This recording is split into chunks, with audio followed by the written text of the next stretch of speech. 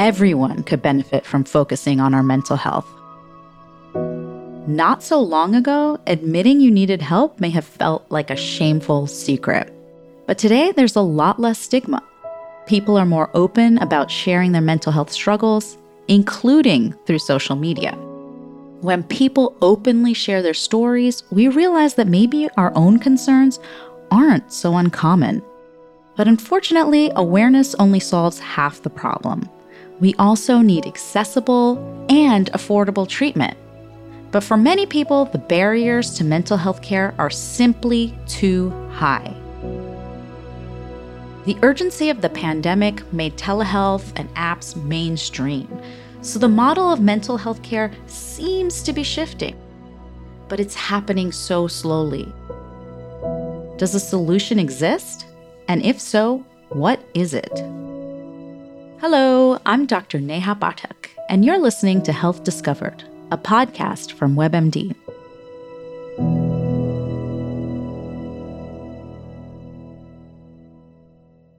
Today, I'm joined by Dr. Seth Gillihan.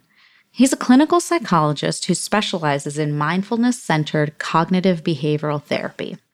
Everyone seems to be struggling with mental health concerns along with physical health concerns. But whereas we are all pretty comfortable with knowing how to access, our healthcare system to get a checkup for our physical health, we're all kind of having trouble with accessing it for mental health services. Do you feel like with the new emphasis on mental health, it's becoming more accessible to access these services? What are you seeing? There's certainly a crisis in mental health. It's really a kind of crisis on top of a crisis. I mean, there was already such a high demand and unmet needs pre-pandemic, and now that's just skyrocketed. Thankfully, there are some pretty exciting moves to make things more accessible. I think some of them have been pushed by the pandemic, especially telehealth. So I've been so dismayed ever since being in private practice, for the past decade, that the rules about crossing state lines are so restrictive, even though the licensing requirements across states are virtually identical. So there's this funny situation where, I'm in Pennsylvania near Philadelphia, so very close to New Jersey, and I've often done driving exposures. So I go out driving with someone who's terribly afraid of driving, as a way of helping them to conquer their anxiety. And a lot of the fear involves going over big bridges, which means going across a bridge from Pennsylvania into New Jersey. And technically, when that car crosses the state line, I'm now practicing outside of my licensed state because I'm licensed in Pennsylvania and not in New Jersey. So that's a long way of saying I think we need more reasonable rules about being able to treat people that don't have these boundaries that stop at the state line. And there are some initiatives to do that to make our licenses more portable. So telehealth is one thing. I've been doing that for a long time just to reach people who aren't, even in the country sometimes. There's no travel time for anyone. If someone's not feeling well enough to go into the office, face to face, you can still have an appointment. Therapists can travel and still see clients. That kind of really makes me think of like the boundaries we have in our own head about what constitutes an appointment and seeing someone for care. Because I think you're right, with telehealth, it really just does open the door to being able to access services, and it doesn't have to be physically walking into an office and seeing someone in person. So I think for a lot of us, that's maybe a mental boundary to understanding that you can access care that way and perhaps it's more accessible. Yeah, I think that's exactly right. And that idea of shifting how we think about what therapy is, I think that's so central to what needs to happen, because most of the responses that I've seen to the enormous demand for mental health care is we need to train more people, we need to make care more affordable. But it all seems to be built on kind of this dinosaur of a system, which is this, hour a week with a professional model. It's extremely expensive, both for people who are receiving care and to train a clinician. It's kind of like, as psychological care goes, it's kind of like building a Rolls Royce, because it takes, a lot of resources, a lot of time. And, not everyone needs a Rolls Royce. You don't need a Rolls Royce to get to work. And so I think we really need to shift away from that approach, because also therapists are burning out. It's emotionally draining to do this type of work full time. And so there's this huge bottleneck that I just think we can't just focus on the supply of therapists. I think it's not going to bail water out of the boat as quickly as we need to, so to speak.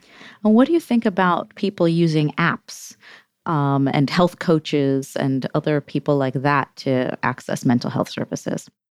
I think provided that those things are based on effective approaches, I'm 100% for it.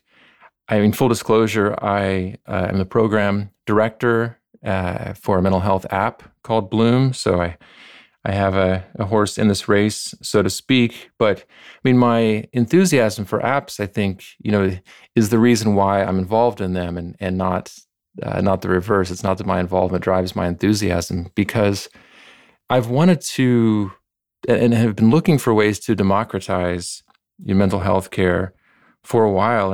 And what I've focused on, as for a number of years now, is on, bringing effective interventions directly to people, because, again, it's more affordable. Not everyone needs to see a therapist, although there's certainly a place for that, and it can be, essential for someone who needs it. But, if we're really going to democratize care, I think some of it is going to have to involve self-care. So, figuring out what types of things are effective and being able to do them for myself, either through books or mental health apps. I think family-centered care can be really important, especially for parents working with kids. And then, other approaches that I'm really excited about, that I'm just learning about really, but more, community health, like thinking not just, one-to-one types of interventions, but how do we structure our communities? How do we build neighborhoods in ways that promote mental health? So I'm thinking of things like, making it easy to get into green space, which we know, from many studies has positive effects on our health. And how can we make it easy to exercise, to get out into the fresh air? Or even something that may not seem directly related to mental health, but being able to access fresh food, where lots of neighborhoods don't have access to grocery stores that have fresh produce, which, more and more studies are showing that a healthful diet is a really important part of our mental health. So I think we really have to kind of break the mold of this is what therapy is, and think more broadly about how we can. Right. No, sorry to interrupt, but I was just going to say, to broaden our approach to what constitutes treatment.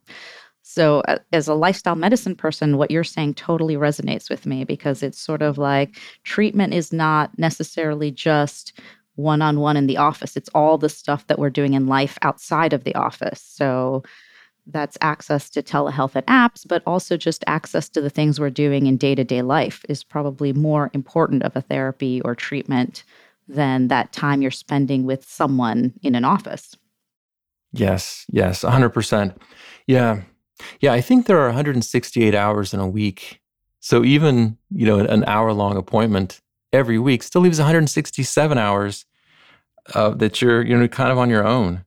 So really, if we can meet people where they are, so I think that does include apps. It can include, YouTube videos, again, provided that the information we're getting is reliable and useful. And, even social media. I know there's a lot of concern about the effects of social media on our health and our mental health, but I think there can be really positive effects when it's used the right way. Thank you for bringing that up. So that was going to be my next question, is social media, and how do you see the benefits of people being able to access that really during their day-to-day lives for mental health information? What are your thoughts about social media and mental health, pros and cons? And we'll dig into this more, but let's start with the benefits. One big one I think is just awareness. So much of, no matter what the condition is that a person's dealing with, so much of the struggle has to do with that feeling of, I'm the only one. I'm alone with this. I'm the only one who's suffering like this. Other people aren't dealing with this kind of problem. And when you see so many people who are, through now social media, bringing us stories and images of people all over the world, and even well-known people, celebrities we admire, then it's it's a lot harder to have that feeling of being alone. And I think it's done a lot to lower stigma. There's much more of a sense of acceptance. There's a recent study that came out, I guess it's been a couple of years now, but showing that about, I think it's 5 out of 6 people in their lifetime will experience a diagnosable mental health condition. These are not abnormal conditions. They're unusual states for any of us to find ourselves in at a given point in time, but so is a cold. It's not the image of health, but it's not anything that's somehow outside the normal and even expected bounds of human experience. So the acceptance part has been huge. And then that sense of community that we find, that not only am I not alone, but I can connect with other people. I can find out what they've done that's been helpful. Harness these types of technologies in a way that is life-giving. I love your analogy about the cold and how it's just something that sometimes is within the realm of normal human experience. And then sometimes you're sicker than that and you do need more help. So I love that analogy. I wanted to kind of, what you're saying makes me think about something else, which is that, when we think about social media, we often think about influencers. And in the health and well-being space, traditionally, healthcare professionals have been the influencers. We've been the ones to kind of talk to people in our communities, in our offices, to help change behavior. And now you have, individuals who may potentially be able to take on the mantle of a health condition and really use their own personal lived experience as their expertise to influence other people's health behaviors. What are some of your concerns about that? What would you like? Because I can totally see what you mean with that being able to be something positive where you're destigmatizing a condition and you have many people sort of listening in and seeing you and sort of seeing you normalize some of living with these conditions. What makes you worry, though, about this much influence given to one individual or a few individuals? Yeah, it's such an important question. Part of the issue, I think, goes back to the role of social media and, when is it a positive and when is it a negative? And part of the downside of seeing someone's story about mental health is to then assume that their journey should be my journey. And then if they're describing, well, this is something I did and this is how I got better, then we might try to map that onto ourselves and then feel like, well, what's wrong with me? That it worked for them, but I must be really defective or something or beyond help. When in fact, it might just be that, our response to treatments tends to be idiosyncratic. And so maybe I need something different from what worked for them. Or at times, a person might even be promoting something that's not helpful for most people, or it could even be harmful to some people. So an example that comes to mind is I treat a lot of obsessive compulsive disorder, and there's a particular approach that's needed to really treat that effectively, and it involves not giving in to doing the compulsive behaviors and confronting the things that trigger my anxiety and urge to do these rituals without actually engaging in the rituals. So if a person is encouraging other people with OCD, here's how to avoid being triggered. Here's how to make sure that what you have is OCD and not something else, so that you get that kind of reassurance that actually feeds into OCD. Then it's unfortunately actually perpetuating the person's condition if they're trying to follow that influencer's advice. So again, there's so much potential with these technologies, but it really depends on the quality of the content that we're getting. Something that we're seeing a lot of, I think, and I've stepped into this somewhat myself, is kind of a blending of those two influencers you were describing, one being the professional and one being the person who has the lived experience. Because there's so many professionals who have gone through their own types of mental health struggles. And I think for a lot of people, it really resonates to understand like, oh, okay, so this person is a specialist in treating anxiety, let's say, and they've gone through major panic attacks, and here are effective ways that they found to deal with those. I think it lends both, I think, more credibility to what the person is suggesting, because the person has actually experienced the condition. They're not talking from an ivory tower. And also it, again, I think reduces stigma, because it's not like, oh, there are these mentally ill patients and then there are well people, and it's, the benevolent practitioners are helping the sick people. But really, we're all kind of participating in the same types of struggles to a greater or lesser extent, and we all depend on doing the same types of things to stay well.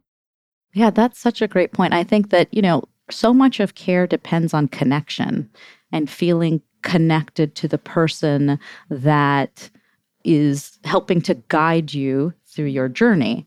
So I think that being able to share some of those experiences as a person with expertise in health really helps build that connection, and maybe helps the person, the patient, the client, whatever you want to call them, with their journey to getting better on the spectrum, as you say. Yeah, I think the community part is such a crucial point. I mean, there are many studies showing that in psychotherapy, the type of treatment that a person gets, matters more or less depending on the condition. But what's true across all conditions is that the quality of the alliance that we have with the person we're seeing is a really important predictor of how treatment goes. Not just how much we like the treatment, but how much benefit we get out of it. So yeah, I think that's exactly right. And I think that's the challenge with a lot of these non-traditional approaches is, like, let's say with a book or an app, how do we build in that sense of connection? Make it feel like that I'm right there with the person, because I'm in fact not at that moment with them as they're reading. One thing we do tend to find is that on average, the most effective treatment tends to be in person, with a live human being. Not that other types of approaches aren't really effective and can be very useful. We need to make treatment approaches as sort of interpersonally rich as possible. And this whole conversation is just making me think again about social media as that connector, but then all of these risks that we are now learning about, the strong link between using heavy social media use and higher risks for mental health conditions like depression, anxiety, loneliness. So much so that we're seeing, a spike in childhood anxiety, which is not just linked to social media use, but also, just pressures in society and other traumas and school pressures. Now we have recommendations that all children between age 8 and 18 should be screened for anxiety. How do we sort of connect those dots? What should we be doing for our young kids when it comes to social media and other things that may be sort of triggering or predisposing them to anxiety? Yeah, no, there are real dangers for all of us, and in particular for young people.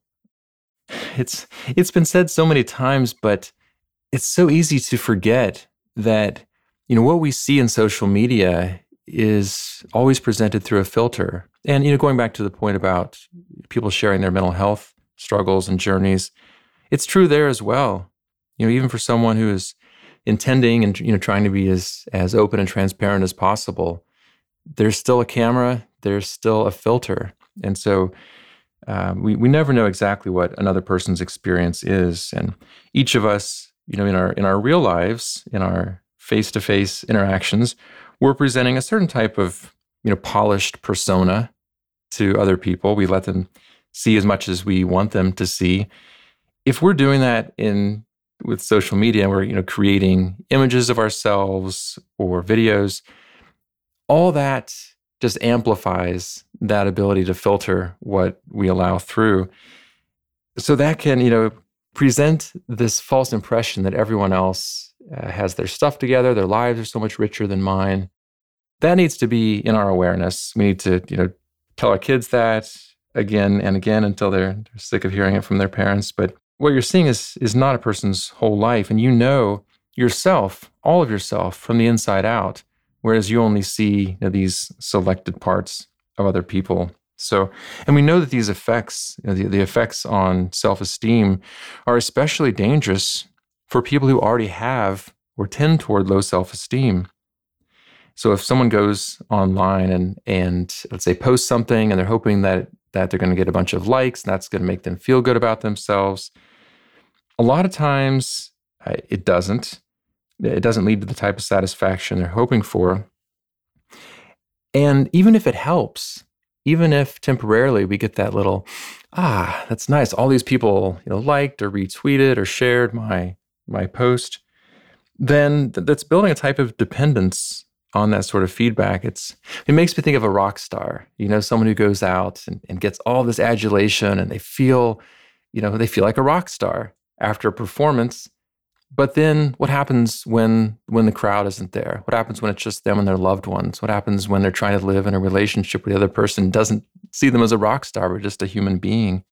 On the other hand, if we have a clear sense of purpose, just in our lives in general, and we're going online because we want to say hi to our friends, or we want to share something that we care about, not because we need congratulations or admiration of other people, then that can be a much more rewarding way of using social media.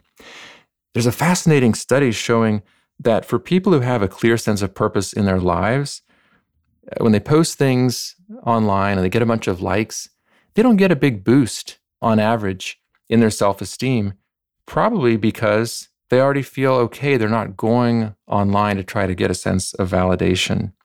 So really, there's a real need for awareness, a self-awareness of why am I going on here? Why am I opening TikTok or Instagram or whatever? If I'm trying to fill a hole in my sense of self-worth, then more likely than not, following through on that urge is just going to dig a deeper hole. That makes so much sense. So it's almost like the intention each time you open that app, it's so important to focus on that intention and stick to it as you start kind of getting sucked into the vortex. Yes, I love that. I love that about intention. Yeah, and maintaining that intention, because it is easy to get a bit mesmerized online. And I have to be honest, I'm going to disclose some of my personal limitations. There are certain people whose profiles, when I see them online, I feel so much professional jealousy that I've not yet been able to master, and reframe as, oh, good for them, and be inspired. And I mean, I want the best for people, but it creates this sense of like this little twist, like I should be doing more like that, and why am I not, getting as much recognition as they are, and really unhealthy types of reactions. And it took me a while to realize, like, I just need to not, see that person's post right now. Like, I need to continue developing, as an individual, so that, I can hopefully someday have a different reaction. But that's not who I am right now. And so, but it's easy to just kind of go along with that for a while and not realize, like, wow, I'm just kind of tormenting myself. Well, since we're sharing, Seth. I will share this. I am of an age where it wasn't so much a part of everyday life growing up. So for me, my defense mechanism is once that started happening to me, or I just started feeling like personally or professionally sort of like, wow, this is actually making me feel worse, I have to just take complete breaks from it for for long periods of time. where I'm now only getting alerts if it's someone's birthday, or it's almost exactly like what you said. Like, what is my intention for it? Which is just to keep in touch with some friends, share birthday messages, or whatever my personal sort of goals are for it. That's the alert that I've set. So those are the alerts I get. I'll go on, I'll send my message, and then I'll pop right off. That's sort of how I've been able to maintain my sense of self with it. Yeah, I love that, Neha. Thanks for sharing that. Just get in, get what you need, and get out. And it is a struggle. With my children, I have younger children. I have one who's now a tween, and that's her biggest thing. I want a phone. She's not really into social media or the apps yet, but she just is. In my mind, I'm like, okay, phone means apps, means social media, means, oh my gosh, you're going to spiral. So I'm trying to figure out my and my husband's personal sort of ability to manage that, because we don't want to just say, no, you can't have access to it at all, because we understand that that's socially not acceptable for her. So, yeah, I'm in the same boat as you, Neha. Our older two are 14 and 11. And definitely thinking about how to negotiate these things in a way. The easiest course seems to just be no. But like you said, that's not realistic. And also, ultimately, what we want is for our kids to be young people who can regulate themselves. And so needing some type of introduction that allows for responsible use. I mean, it's a little bit like alcohol. Like, we don't say with alcohol, like, well, they're going to drink eventually, so we should let them, get used to it in middle school. So, well, I look forward to your advice on this topic, and I will be following you for how you proceed professionally and personally on this particular topic. Yeah, I look forward to seeing what unfolds as well. Well, thank you so much for your time. This has been really such a great discussion. Any final thoughts you want to share with me, or anything I missed?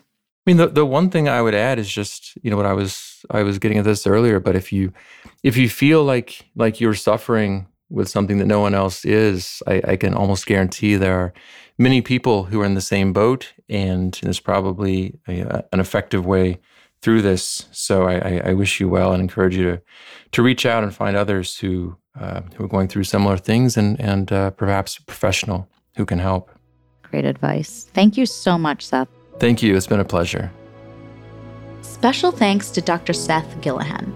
If you enjoyed his insights as much as I did, then check out his podcast called Think, Act, Be. He also has books and courses you can learn about on his website, SethGillahan.com. We'll put a link in the show notes. You've been listening to Health Discovered, a WebMD podcast. I'm Dr. Neha Pathak, Chief Physician Editor for Health and Lifestyle Medicine, and I want you to be healthy, happy, and here for our latest episodes. So follow us on your favorite podcast app. See you next week.